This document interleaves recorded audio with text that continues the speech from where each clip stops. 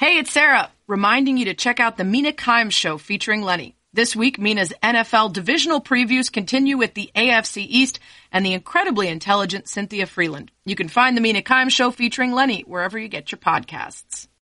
That's what she said. That's what she said. That's what she said. That's what she said. Well, that's what she said.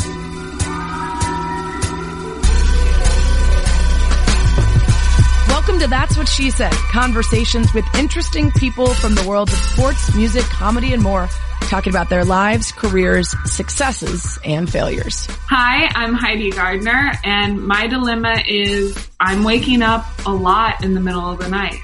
I'm getting bad sleep. Oh man, here's the thing. Heidi, we recorded this even before all of the current civil unrest and the progress for the Black Lives Matter movement, which has only added another layer of racing thoughts and images and ideas through your head as you try to sleep. So I cannot imagine that this has gotten any better since we talked. The best I can tell you is a couple little tips that I have, which is to make sure that the last thing that I'm consuming right before bed is something light. So not looking on my phone, not reading the news, not watching videos of protests, not, listening to firsthand accounts of people who have been wronged or even people advocating for the right things. It's just too much. Then it races through my head. So a book that's totally unrelated, would be a good thing to have by your bedside and always finish the night with that, something that you're really into. Also, I'm big on melatonin. Just the one pill usually does it for me. I do have a little bit of weird dreams, but I at least stay asleep the whole night, knocked out. So consider a very light sleeping pill. And then the other thing I do is right before bed, as I'm lying there trying to fall asleep, I'm worried about my brain wandering to all the terrible things going on. And so instead I start by telling myself a story. Either I have a memory of a great vacation I went on or something that I did, or I just talk to myself in my head about some story and hope that as I fall asleep, that's what goes through my head and where my psyche is instead of all the other stuff. So I don't know if it'll help with your current issues, but hopefully you could try those and see if it'll help just a little bit. It seems to be a dilemma for a lot of people coming on the show lately. None of us are getting good sleep. The commish has spoken. Heidi Gardner is a cast member on Saturday Night Live and the voice of Cooch the Cat on the Crackle series Super Mansion. She can also be seen in Life of the Party with Melissa McCarthy, the movie, and also on recent episodes of Crank Yankers and Superstore. We had a lot of fun talking. It was a week or two before George Floyd's murder and the results therein, so we didn't get into that stuff, but rest assured we would have talked about that had it occurred. We did talk about her being a big Kansas City sports fan, the benefits of attending an all-girls school, but how it affected her attempts to meet men or boys at the time, which included wearing an Anthony Hardaway jersey and a turtleneck and some dog tags to the mall and striking out. Her jobs at Steak and Shake and the movie theater, her lack of motivation at couple colleges, and how shame ended up driving her to move to LA to be a hairdresser, where she serendipitously came upon improv comedy and just snapped her fingers and felt like a near overnight success once she started with the Groundlings. How landing the SNL gig and moving to New York in 2 days flat, leaving her husband behind in LA, was, quote, the coolest trauma ever, how they're dealing with that. Plus throwing wigs on the Brooklyn Bridge and the Chiefs winning the Super Bowl. We get into all of it. She's a lot of fun, really down to earth, very honest. It was a fun episode. Hope you guys enjoy it. That's what she said. Super excited to welcome Heidi Gardner to the show. Anyone who listens regularly already knows my obsession with Saturday Night Live, so I'm just, methodically making my way through anyone and everyone that is associated with and has ever been on the program and picking their brains for what is ultimately, I think, the most cool job that anyone has ever had. And Heidi has been crushing it and making herself as sort of these massively known characters that feel indispensable in just such a short time. So fun to have you on. I want to go back to the beginning because your story of getting to SNL is fascinating and not at all the norm. You're from Kansas City, Missouri. Tell me about being just a kid in an all-girls school, and were you into drama right away or acting, or were you more sportsy?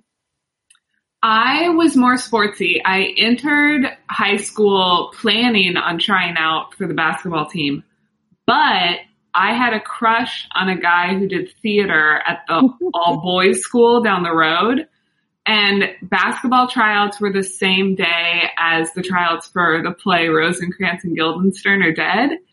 And something in my warped 14-year-old mind was like, yeah, you're good at basketball. Go try out for the play. You've never acted. You certainly, not that it's Shakespeare, but I don't know, it's English. And for some reason, I remember telling my dad that, like, I'm not going to try out for basketball. And he was like, what are you thinking? But he didn't stop me. I wish he would have. Tried out for the play, definitely didn't get in it. And then, like, missed out on basketball tryouts. So that kind of ended my basketball career. And I was good. So I'm bummed about that. But then and I never did any sort of theater again. I was just always obsessed with movies, comedy, SNL, pop culture, going to concerts, but I didn't know living in Missouri, like I just wasn't in the like children's theater world of Missouri. So there was no path for me. I was just like, I guess I'm going to be obsessed with quoting movies my whole life Yeah, it's interesting how the people around you and like the society around you and wherever you grow up really fosters that or leads you to believe like this is a thing you can be really into but not do as a job. Because that was the same for me. I would walk around quoting Eddie Murphy Delirious or the best of SNL Eddie Murphy and like be really invested. I would read, David Letterman's autobiography, but there was no part of the people around me that were like, oh, so do you want to do X or Y or this is a career you can have.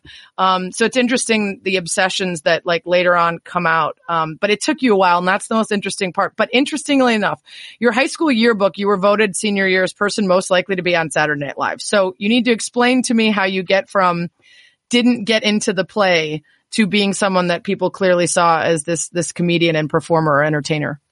So we always had, we had a talent show every year and we also had these like school assemblies. And I think word spread, especially like with the upperclassmen, like, hey, that freshman or that sophomore girl is funny. I remember these two girls, Margaret Gordon and Sarah Truitt, used to stop me in the halls. They were like cool seniors and they're like, do the Jim Carrey, like dance from Dumb and Dumber, and I would just like act like a clown, and it started like spreading through the upperclassmen. Like she was funny.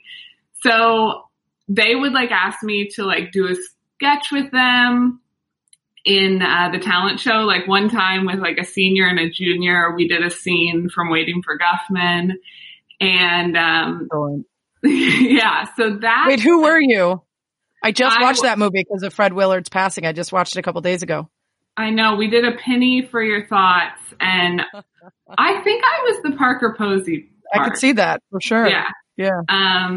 So that was that's how it happened. So I remember playing like Carson Daly hosting TRL and a school assembly once. And I think I was Jeff Probst doing Survivor. We'd do these sketches and yeah, so that's how it spread. That's great. I love that you're just a couple years younger than me too, because a lot of times when I'm talking to the people who are newer to the cast, they're like, their references are completely different than mine, but you're sitting in that sweet spot of all the stuff. Yeah. Okay. So what did you make of being in an all girls school? Because obviously you really had to go out of your way to go find the guys, i.e. like audition for something across the city. But yeah. Did you feel like it fostered that? Because there is something very, I don't know, quaint about these older girls coming and finding you to perform and do funny things for them that I don't know if a school full of boys would have ruined that. Yeah, no way. I mean, I was so unaware of boys or how to be cool in front of boys anyways that I remember actually the summer before going into high school, a friend of mine was like, hey, we're going to go to the mall and meet boys this weekend, so dress appropriately. And I showed up to meet her in the parking lot in a white turtleneck, an oversized Anthony Hardaway Orlando Magic jersey, wide leg jeans, and dog tags. And she was like, I guess we're not meeting boys. So when I went to the all girls school, it was like, I don't know. Suddenly I was just like comfortable and I never thought about going to school with guys again. I think because, yeah, you just get really comfortable and you're not like putting on makeup. You're just kind of there's an opportunity to be yourself a little bit more without that pressure at that age, I think. Yeah, for sure. Yeah, so that was nice. So you end up going to the University of Kansas. What was the plan at that time, or what did you think I'm going to go to school and learn and become?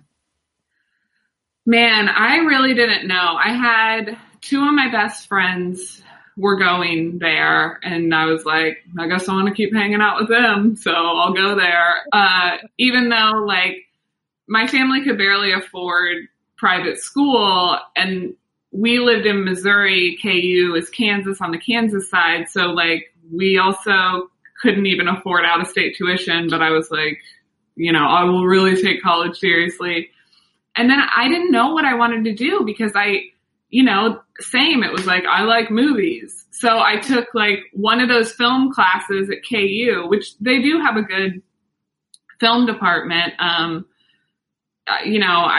For a second, I was like, I might be a director. And then I don't want to give myself the credit of, I read a book about directing. I like perused it at Barnes and Noble, and like just the section on lighting alone was like, no.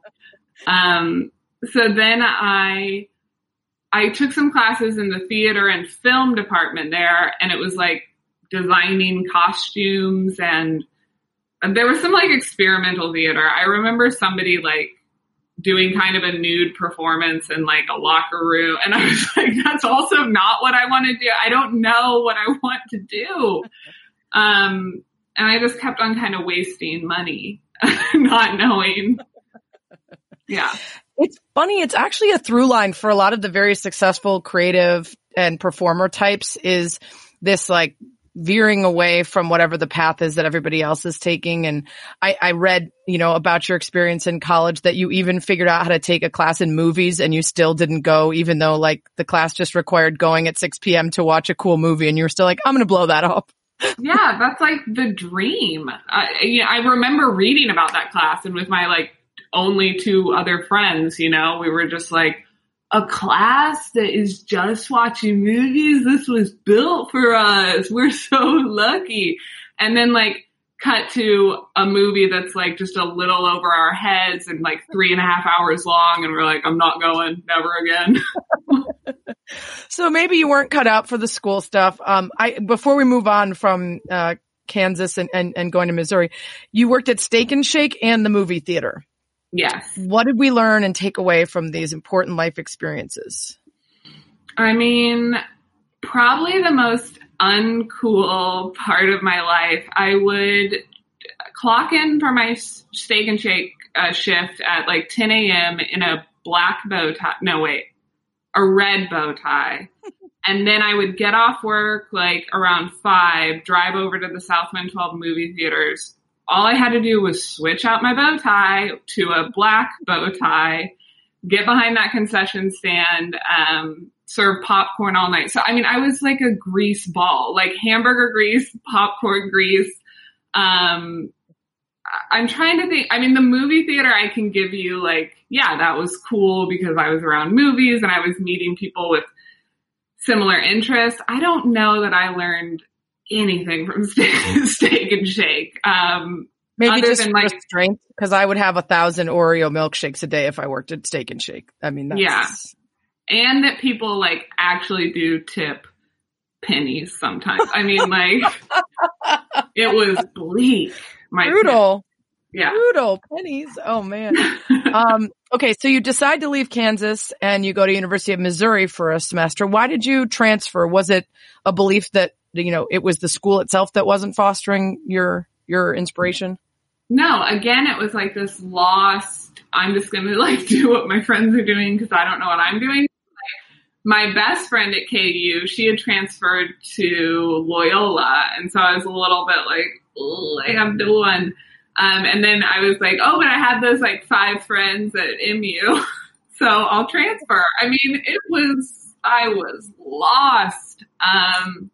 Extremely lost. I went to MU, I got in some like art classes at that point. I was like, I'm creative. I was good at making collages. but not like real art. And so those classes were over my head. And I was also working at like basically a payday loan place because I was trying to make money. It was just bad. You strike me as someone who isn't super shy or like you. I'm surprised to hear that you didn't have a gaggle of friends. Why do you think that was? So I have become less shy. I do think I would associate myself with shy. I had a lot of friends. Well, okay, good point. Like I had friends, that I guess I met intimately. Yes. Like I wasn't like the person that could go into a party and make 5 new friends. Cause I just so vulnerable to like be yourself, especially when you're aware. I did feel like there was something different about me, like whether it be my humor or my interests, which was usually the thing that made people like me, but it was like too much of a risk for me to like go straight into a party and give that part of myself. Cause it was just like, oh, if I get a bad response, I'm done. Yeah, there's a big swing on, let me try out this Chris Farley impression at the college party and see if people are into it. Yes. So you leave University of Missouri and you decide that you are interested in hairstyling, but because you're unsure about whether like becoming a cosmetologist or a hairdresser sounds good enough, you want to fully dive in and move to LA to pursue that. Tell me about like that mindset of I'm lost, but I'm going to like fully move across the country to invest in yet the newest thing that I've decided. Well, I'll tell you about it because I finally understand what it was. It was just shame, which until like 2 years ago, I did not know the definition of shame. But it was just shame-based thinking. Like I'm lost at school. I'm gonna drop out. I think I'm kind of good at hair because I'm like cutting my friend's hair for free. Okay, I'm gonna pursue hair. But oh my God, like saying that I'm dropping out of school sounds so bad. Like even, so I have to make the hair thing sound better. So moving to LA to do hair, like that's legit. Like that is cool. Okay. So I'm going to say that I'm dropping out of school to pursue hair and makeup and I'm moving to LA to do it. So it was just this whole like, so lost, so like kind of just ashamed of myself. Like, but I didn't know it then. It was just like, and so I just made this giant move. I spent that summer in Kansas City saving money, which I also didn't save like any money. I saved like $300 to move to LA. I was just so unaware and young but I did it. I moved there. And you were a hairdresser for 9 years, which is crazy. That's a full career. That's not like I tried it and then I figured out I like comedy instead. I'm a successful hairdresser in a salon who has many clients and who has established herself. And then it was just one client that became a friend who was like, hey, you're pretty funny for a hairdresser. Maybe you should, do something with that. That's really it. Yeah. Well, it was, she did become a client, but my husband was writing on the show Robot Chicken. And one of the guys he was writing with was a member of the Groundlings theater. And we became friends with him and his girlfriend. And she was also a Groundling. And she was like, hey, come to see an improv show at the Groundlings. It was on a Thursday night. And so we went and saw the improv show. And I remember being like, and I'd heard of the Groundlings, but I was like, that was the funniest thing I've ever seen and like most entertaining. And so I was just like, compliments to them. And they're like, well, if you want, we're doing a sketch show this Saturday night. She's like, it's 2 hours long. It's like SNL, but here at the Groundlings, but it's a bunch of different sketches. So, I was like, yeah, no, I'm fully obsessed with seeing these shows now. So we go to that show. And at that time, Melissa McCarthy was still in the Groundlings. And oh, wow. Zeb and I saw her perform. And like at intermission, we were like, why isn't that woman the most famous person in the world? And then 2 months later, Bridesmaids came out, and it was like, oh, okay, the world makes sense. Yeah. You guys were on top of that. Yeah. So then after seeing those shows, my friend Rachel was like, why don't you take a class? And I was like, no. And I told my husband, I was like, Rachel said I should take a class. And he's like, babe, I've been waiting for you to say this for a few years now. Wow. And then even my brother, I called him and I was like, I think I might take this improv class for the Groundlings. He was like, Heidi, I've been waiting for you to say this basically our whole life. I will pay for your classes. Like, aww. Yeah. Why didn't any of these people tell you this when you were lost? They waited till you figured it out yourself. Yeah. It's like, I hear them talk about it now. Like my husband was like, yeah, you know, she would do these things. And I was like, that's one of the funniest things I've ever seen. But he was like, but she's a hairdresser. Like, yeah, he also couldn't translate. Right. Yeah. So I didn't realize you'd met. So your husband, Zeb Wells, he's a comic book writer, right? For Marvel, and then does some other, comedy animation stuff, including the show that you are Cooch the Cat on. That's one of his projects, right? Yep. Yeah. So you actually met him when you were a hairdresser, not in the entertainment world.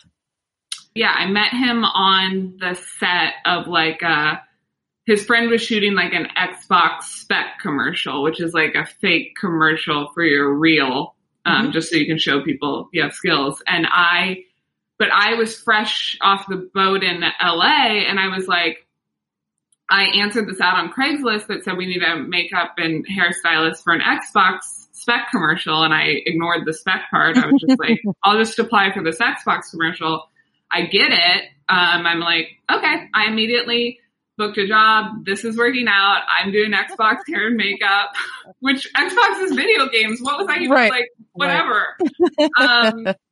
And then I got to the set and I was like, this does not look legit at all. This looks shitty, and collegey, and they were shooting it at the house that my husband was living at with like 17 other dudes. And yeah, I was like unraveling, like, this isn't real, is it?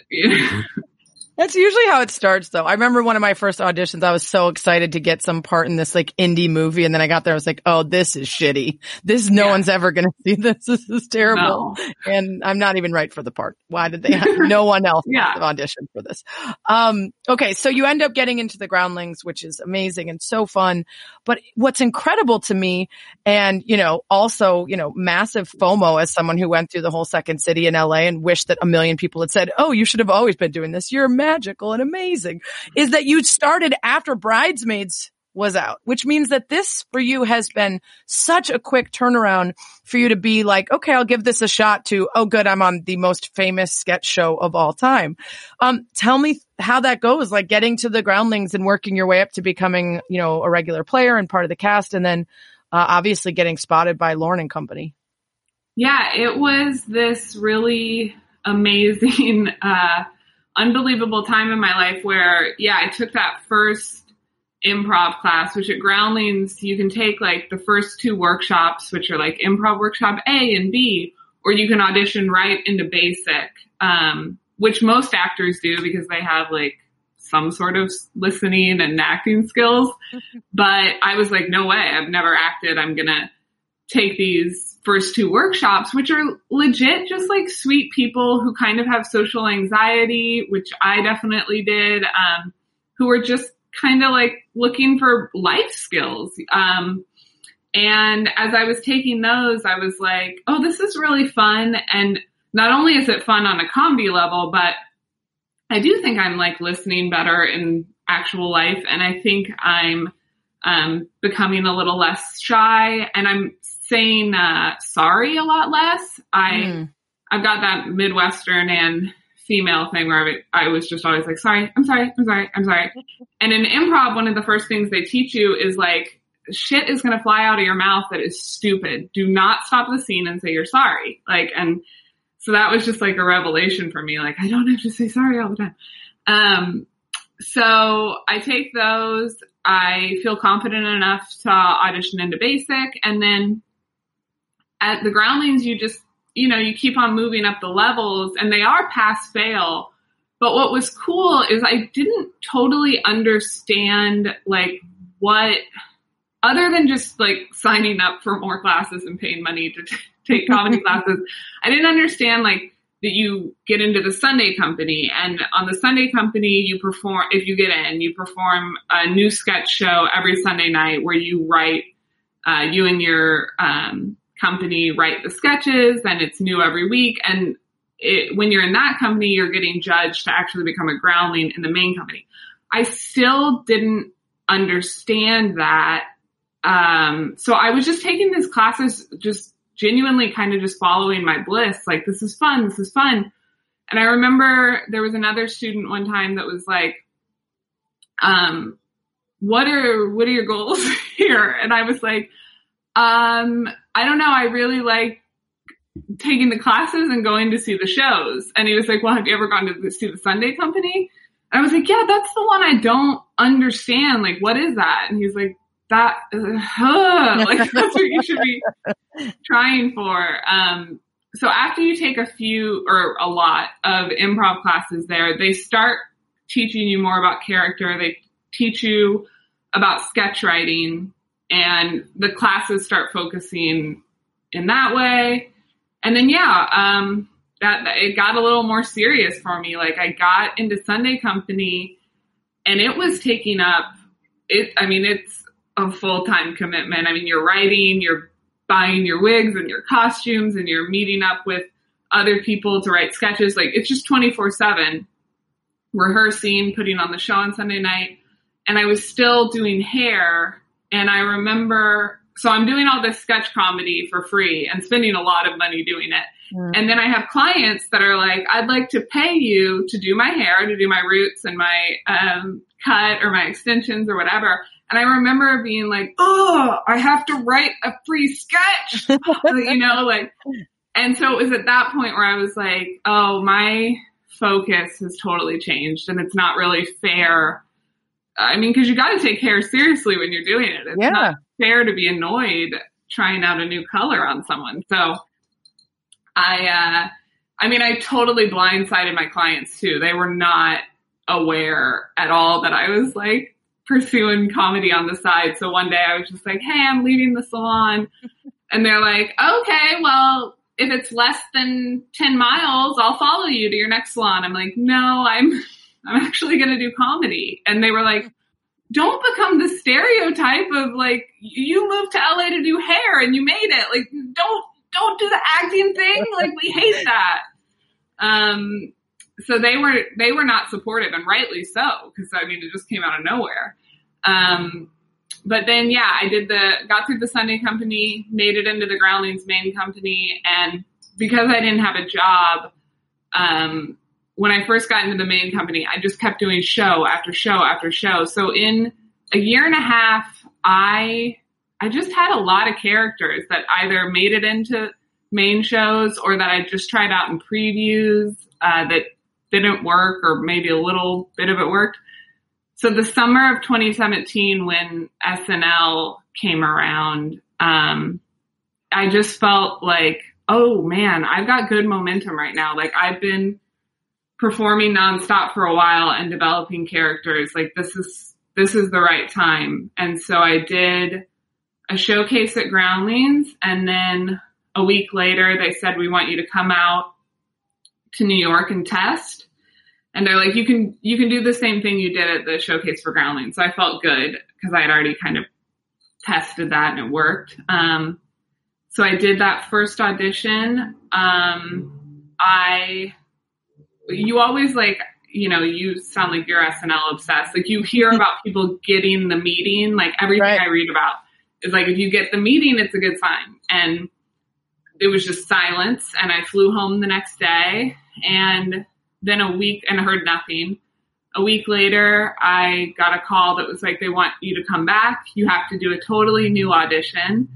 So I was like, oh no, I like did all my my starters and that, so I consider my second audition, it's like very special to me because I feel like I used like my bench, like my, right.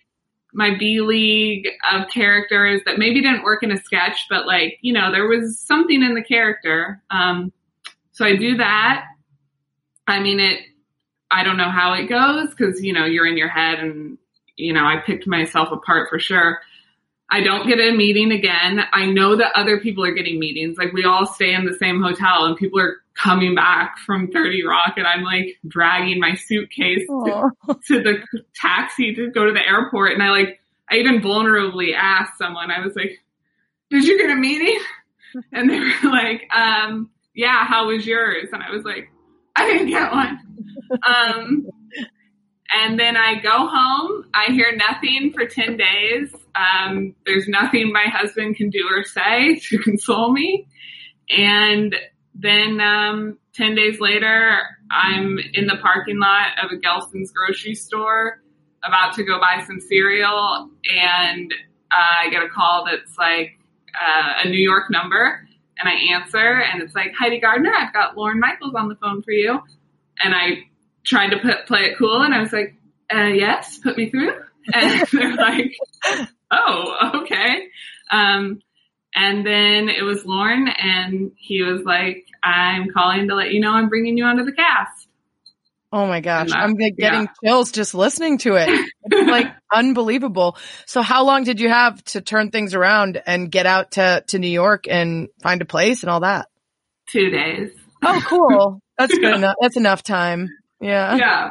But, you know, they're very kind and put you up in a hotel while you're looking for an apartment and all that stuff. And, so yeah, it was just a huge life transition. Yeah. Well, and so then your husband presumably stayed out in LA to keep working on his projects. So that's tough. Yeah.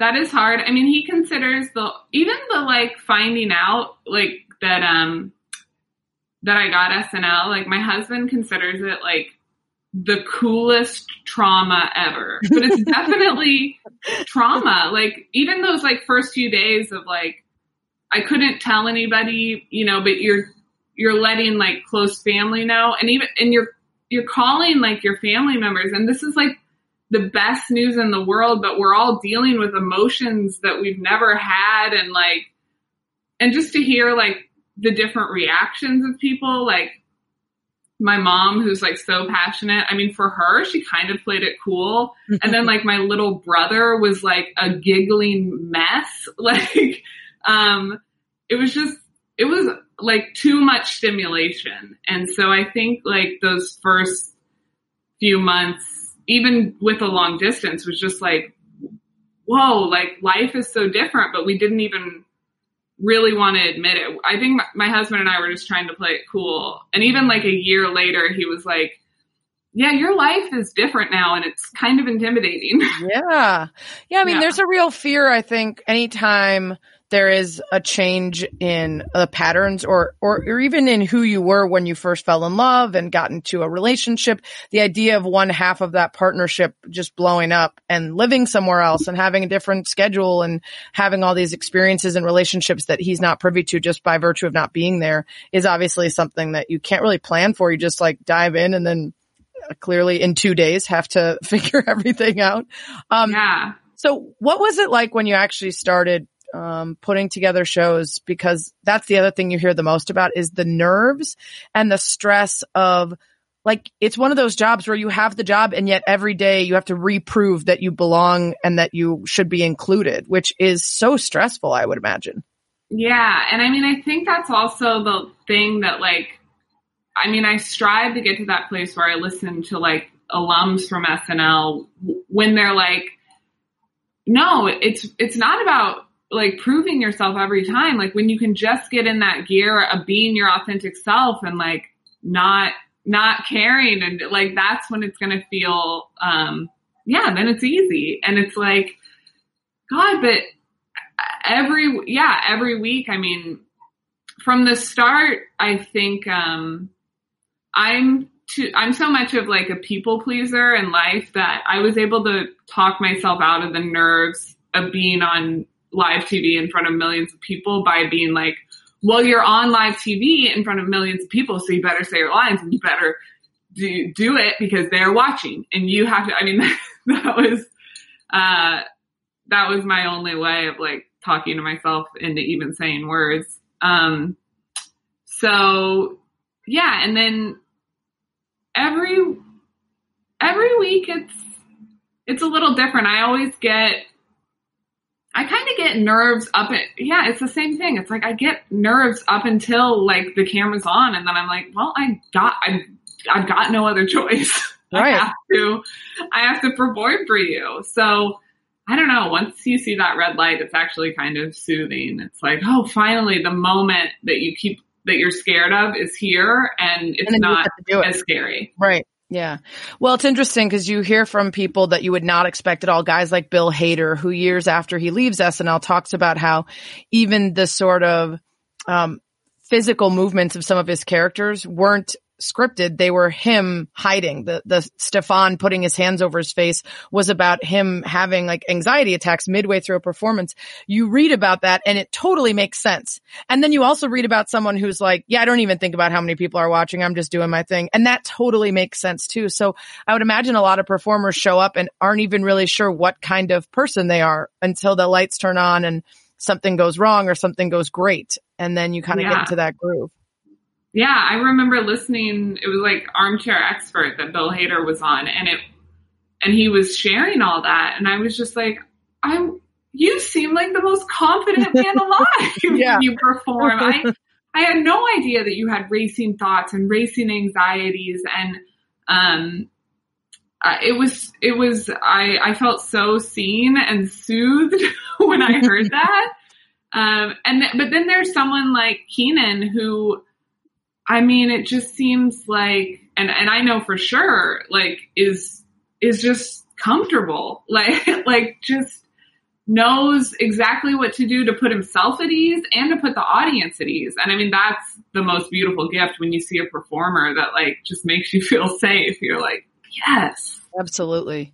All right. I want to do a couple little speed rounds on the SNL stuff. So who's been your favorite host to work with so far? Charles Barkley. Oh, nice. Well, yeah, you're a huge sports fan. Yeah. So, Charles is such a good dude, just a real genuine person. Like all you ever hear about him once you get to know him as a friend is totally true. What would you do if LeBron James hosted? Cause I heard you're obsessed. Dude, I have thought about that so much. It's like, yes, I want to play it cool. I just don't know if I could. Like, he is hero level status. I just don't, I don't know. It's actually too risky. Yeah. I mean, to be honest, Space Jam's going to be coming out next year, I think. And that's definitely, I mean, unless the pandemic slows down taping and it gets delayed, but either way, like, you're probably going to be on the cast when he comes on to host and promote it. I know. And it like scares me that I love him too much. I'm like, I'm going to try too hard. It's not even going to be a good week for me. That's the like biggest fear. Actually, do you know, so actually my husband just had Katie Rich on his podcast. Oh yeah. Awesome. Yeah. And she literally was like, I never want to meet Stephen Colbert because if he doesn't think I'm like the smartest and greatest person alive, it's going to ruin me. And that's kind of what I'm hearing from you now on Katie Rich, by the way, a former SNL writer. But, I feel like that's your feeling of like that whole week, instead of being joyful, you would just be like in your head. Yes. So, but don't get me wrong, I want it more than anything. So that was my next question, your dream host and musical guest. Okay, so yes, LeBron is my dream host, but I also have a couple more. I would love Catherine O'Hara to host. Oh, yes. And either Leonardo DiCaprio or Brad Pitt, because I think that especially in Once Upon a Time in Hollywood, Leonardo DiCaprio was so funny. And I just, there's something, I mean, he's such a good actor. I just think he would kill it. Dream musical guest. One of my favorite bands ever is The Strokes. So that would be my pick. Very cool. I feel like The Strokes plus either Leo or Brad would be a very cool combination. That just feels right. Cool. Yeah. Who's your favorite character to play? Ooh. Probably Bailey Gizmert on Update for a very similar, like, Bill Hader, Stefan way. That character, I feel like I can completely hide in. I mean, the way she plays with her hair, the way, like, there's something about it that plays into my anxieties that makes it a lot easier. Yeah, like her way of being is inherently nervous. And so if you are feeling that, then you're just making the character even more that instead of interrupting the character. Do you have a favorite SNL character from somebody else of all time? Of all time? Yeah, oh my God, there's so many. I mean, Chris Farley, Matt Foley, so good. Sherry O'Terry and Molly Shannon doing anything, basically. When Eddie Murphy played James Brown in the, like, hot tub, it was so good. Adam Sandler and David Spade and Chris Farley playing the Gap Girls. I mean, and then Wayne and Garth. Like, yeah. There's just too many. There's so many. Yeah. And then also everything Kristen Wiig and Maya Rudolph do. Yes. They could just smile and I'm in. Yeah. Same goes for Amy and Tina. If you put them together. Yeah. Like anything. There's too many. There's too many. I'm curious. Let's say something happens in the public sphere and there's going to be a sketch about it.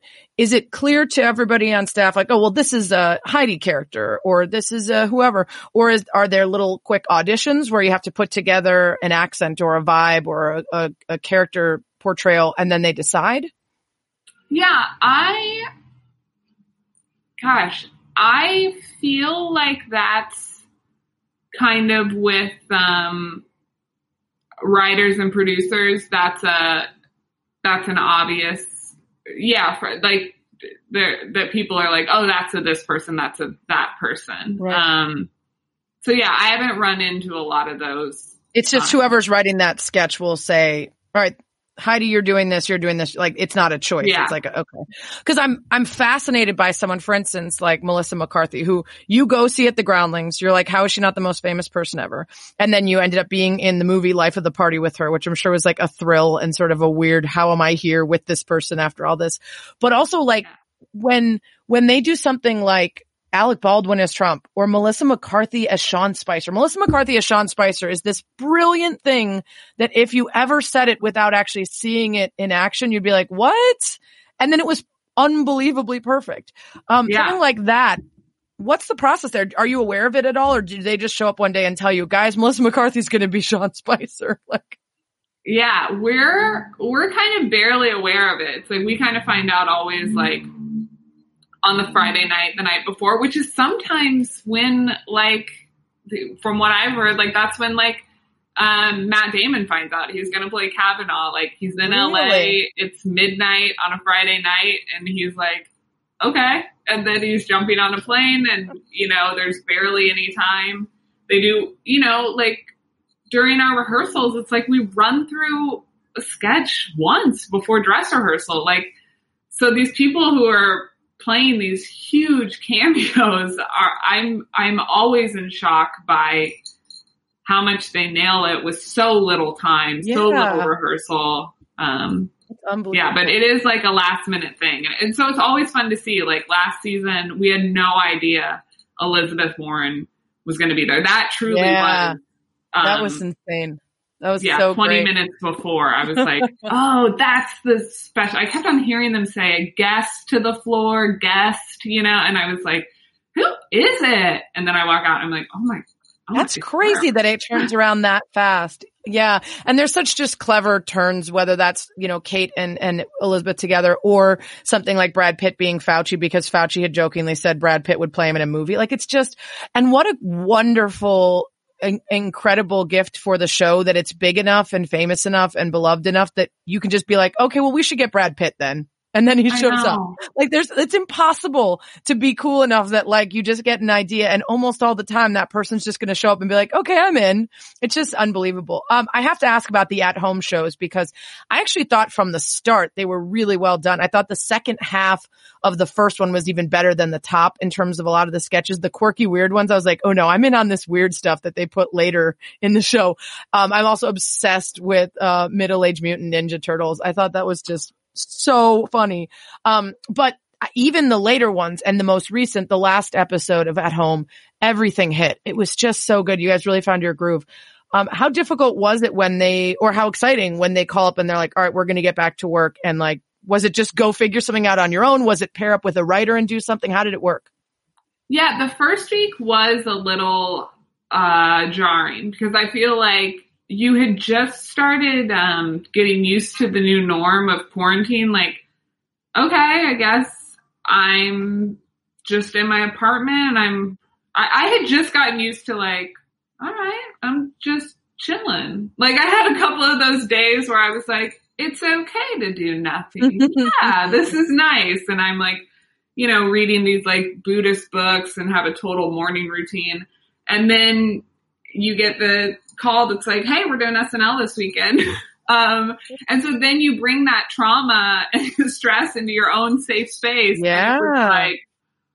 It was shocking. The first week I did my character Bailey Gismert, and I write that with two of the writers, Sudie Green and Fran Gillespie. And Sudie lives in Brooklyn, and her and I met on the Williamsburg Bridge 6 feet apart, and she threw me 2 wigs that might work. Like it was so crazy that that's how we're doing things, and how blessed we are, like every week that we have this amazing team who does all of that for you. But yeah, the first week was like, it was just like a sweat fest, like trying to make my room into Bailey Gismert's room, which was actually fun because that felt very Groundlings Sunday Company-esque when I had to do everything. A physical collage even. Yes. Yeah. It was really cool, but I remember I shot that right before going into like a Zoom table read, and I was like so sweaty. And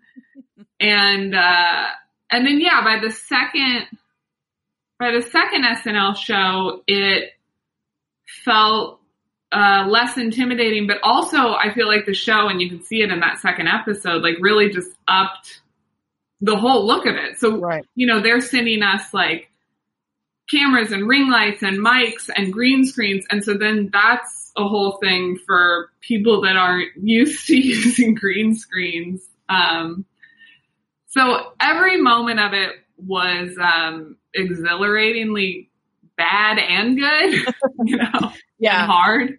I think all of us are like, oh, cool. Now I'm hair and makeup and lighting and technology. And oh, good. They're sending me another thing. So I have a return on the TVU unit that's connected to the ring light. It's too much. Yes. But yeah, it's interesting too that they did lean into it by the second one where they did stuff like, what up with that? And there's just the absurd graphics and like the weird, or the stuff with like 80 being at her house and like she's kind of imagining and it fills with imaginary friends that are like weird perverts and sim characters. Yeah. They just kind of were like, all right, let's make it weird because and part of that is the audience too has to change their expectation of what they're watching from this is SNL, but they're just at home, but it should be exactly the same as normal to, okay, they're at home and this is totally different and this is enjoyable in a different way, which is really cool to be able to do and to like flex into. That's tough to do, and impressive. I know we're running out of time, so I got a quick hit. Like you're obsessed with the Royals and the Chiefs beyond your LeBron James obsession. So that Super Bowl run, unbelievable. Tell me about how it was for you. Oh my God. I mean, I couldn't ask for a better playoffs and at the same time never want to go through that again. Like, I mean, the first game against the Texans when we were down 24-0, like this is going to make it seem like I abandoned my team, but I didn't. Once the Texans went up 14-0 when they blocked our punt, ran it in the end zone, I was watching with my husband and I immediately got in the shower. I had to like just change up something. And I was sitting, naked as you are in your shower, just chanting for the Chiefs. Like I was still with him. I was just trying to like change the mood. So I was like, and I was just trying to do what I always hear Patrick Mahomes say, which I was just like, one play at a time, just be yourselves, one play at a time, just be yourselves, just chanting in the shower. And also so scared to get out because I was like, what if it's not different? Like, what if my chanting in the shower didn't work?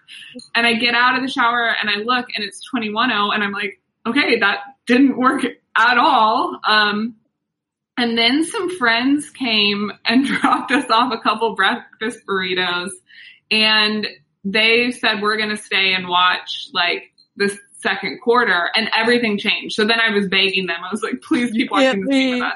Yeah, more burritos. Yes. And so, I mean, that is one of the best football games ever. And then cut to the game against the Titans. Again, we're down. And then the Super Bowl, we're down. Like, I mean, Stress.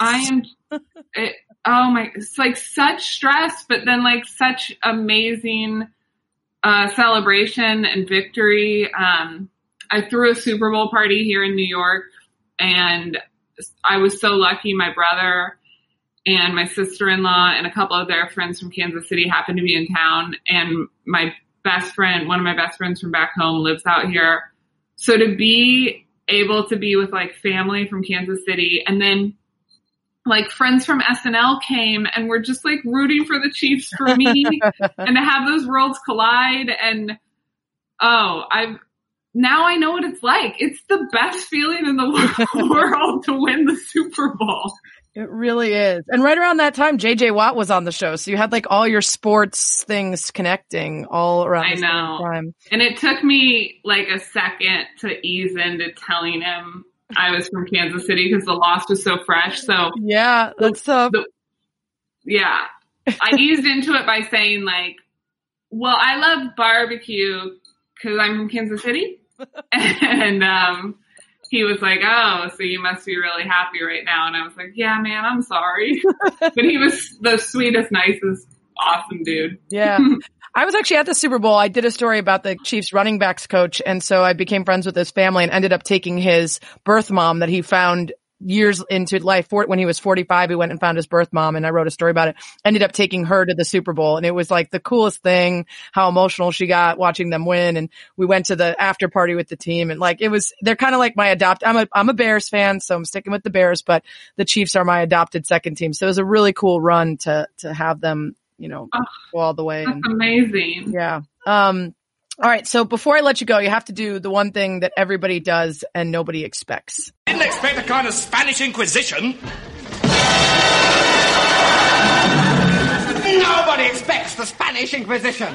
It's the Spanish Inquisition. Question number 1. What's your desert island album? You can only have one. Oh man. I would say the Strokes' first album. Nice. Hard to explain. Yeah. 2, what habit or quality do you think has contributed most to your success?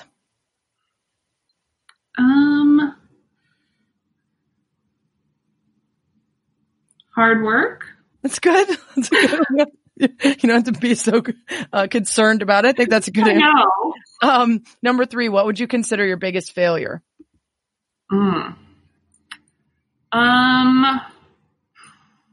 Biggest failure. I don't know, trying out for that play in freshman year of high school. And not trying out for the basketball team. I was really good. I could have been on the WNBA maybe. Yeah. And now look at you. What a waste. Number 4, have you ever been in a fist fight? No. Number 5, if you could switch lives with anyone for a day, who would it be?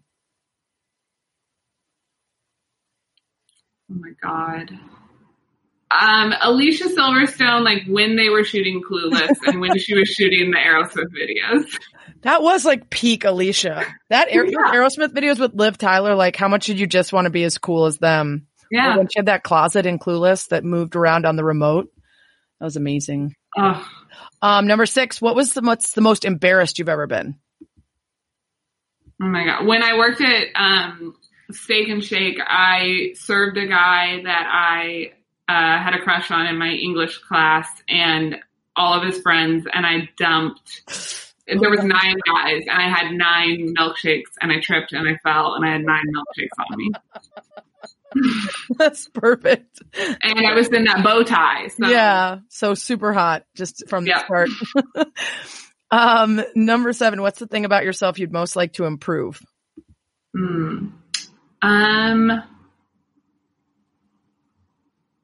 Like self-love, how hard I am on myself. Yeah, that's a good one. That's a good one. You should work on that. Number 8, if you could play the commissioner of life for a day, what one rule would you enforce that all of society would have to adhere to? Ooh.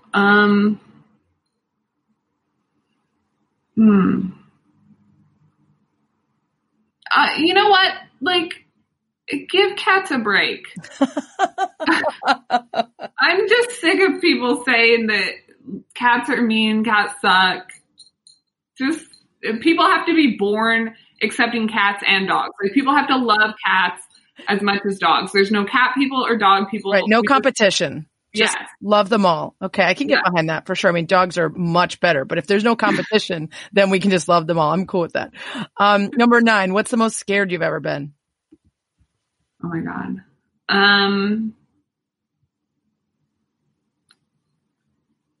I mean, probably those Chiefs playoff games. Like really terrifying. Yeah. And finally, what 3 words would you most hope that people would use to describe you? Funny. Funny. Genuine. And original. Oh, those are good. I like those for sure. Bonus question. Who should I have on this podcast who would be interesting to talk to? Ooh, who should you have on the podcast? I mean, can I say one of my castmates? Of course. Ego Wodum. I met Ego when I came to the Emma Thompson show. And actually we had a mutual friend randomly. So we were hanging out at the after party and she seems like just the most effortlessly cool person. She is. And she effortlessly makes you cooler and better. Like by being near her. Yes.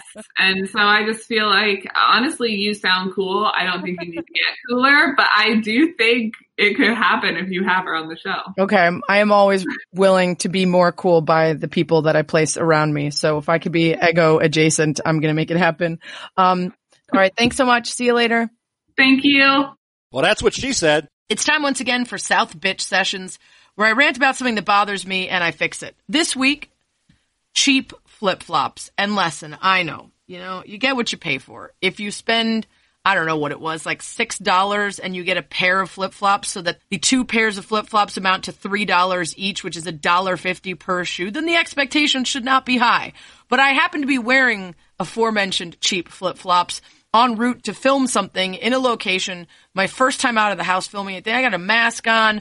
I'm like really nervous. And before I can even get out of the car to go to the place, the flop breaks. So now I'm trying to like shove it back into the hole just to like drag it along. Meanwhile, we get a lunch break. I try to go Whole Foods and I'm like dragging the flop around the store, trying not to touch anyone or anything and socially distance while I've got this flat tire. One day if I snap, it's probably going to be about this because there's no warning when the flip-flop is going to go. It's not like a shoe where you kind of recognize that it's, the wear and tear has come to a head and that you might lose it soon. This thing just blows with no warning. So I'm dragging it around. Some random guy at Whole Foods like, we sell shoes, but I've only got like an hour left in this flip-flop before I can go home to my million other pairs of flip-flops. So maybe if you're going to make them, at least make them good enough to wear a minimum of 20 times because this was the second time I wore this particular cheap flip-flop. And again, you get what you pay for, but like, why would you even make a shoe for $1.50? Why would I buy it? I guess is part of the problem. All right. I feel good about what we accomplished today. I'm going to spend no less than $5 per shoe on my future flip-flop purchases. And, I demand better is all I'm asking of the flip-flop industry. There. I fixed it. If you got a dilemma for the commish to fix, tweet it to me at Sarah Spain or go to the iTunes or podcast app, subscribe, rate, and review, and leave the dilemma in your review. Maybe I'll fix it on a future episode. Thanks as always for lasting about an hour with me. That's what she said.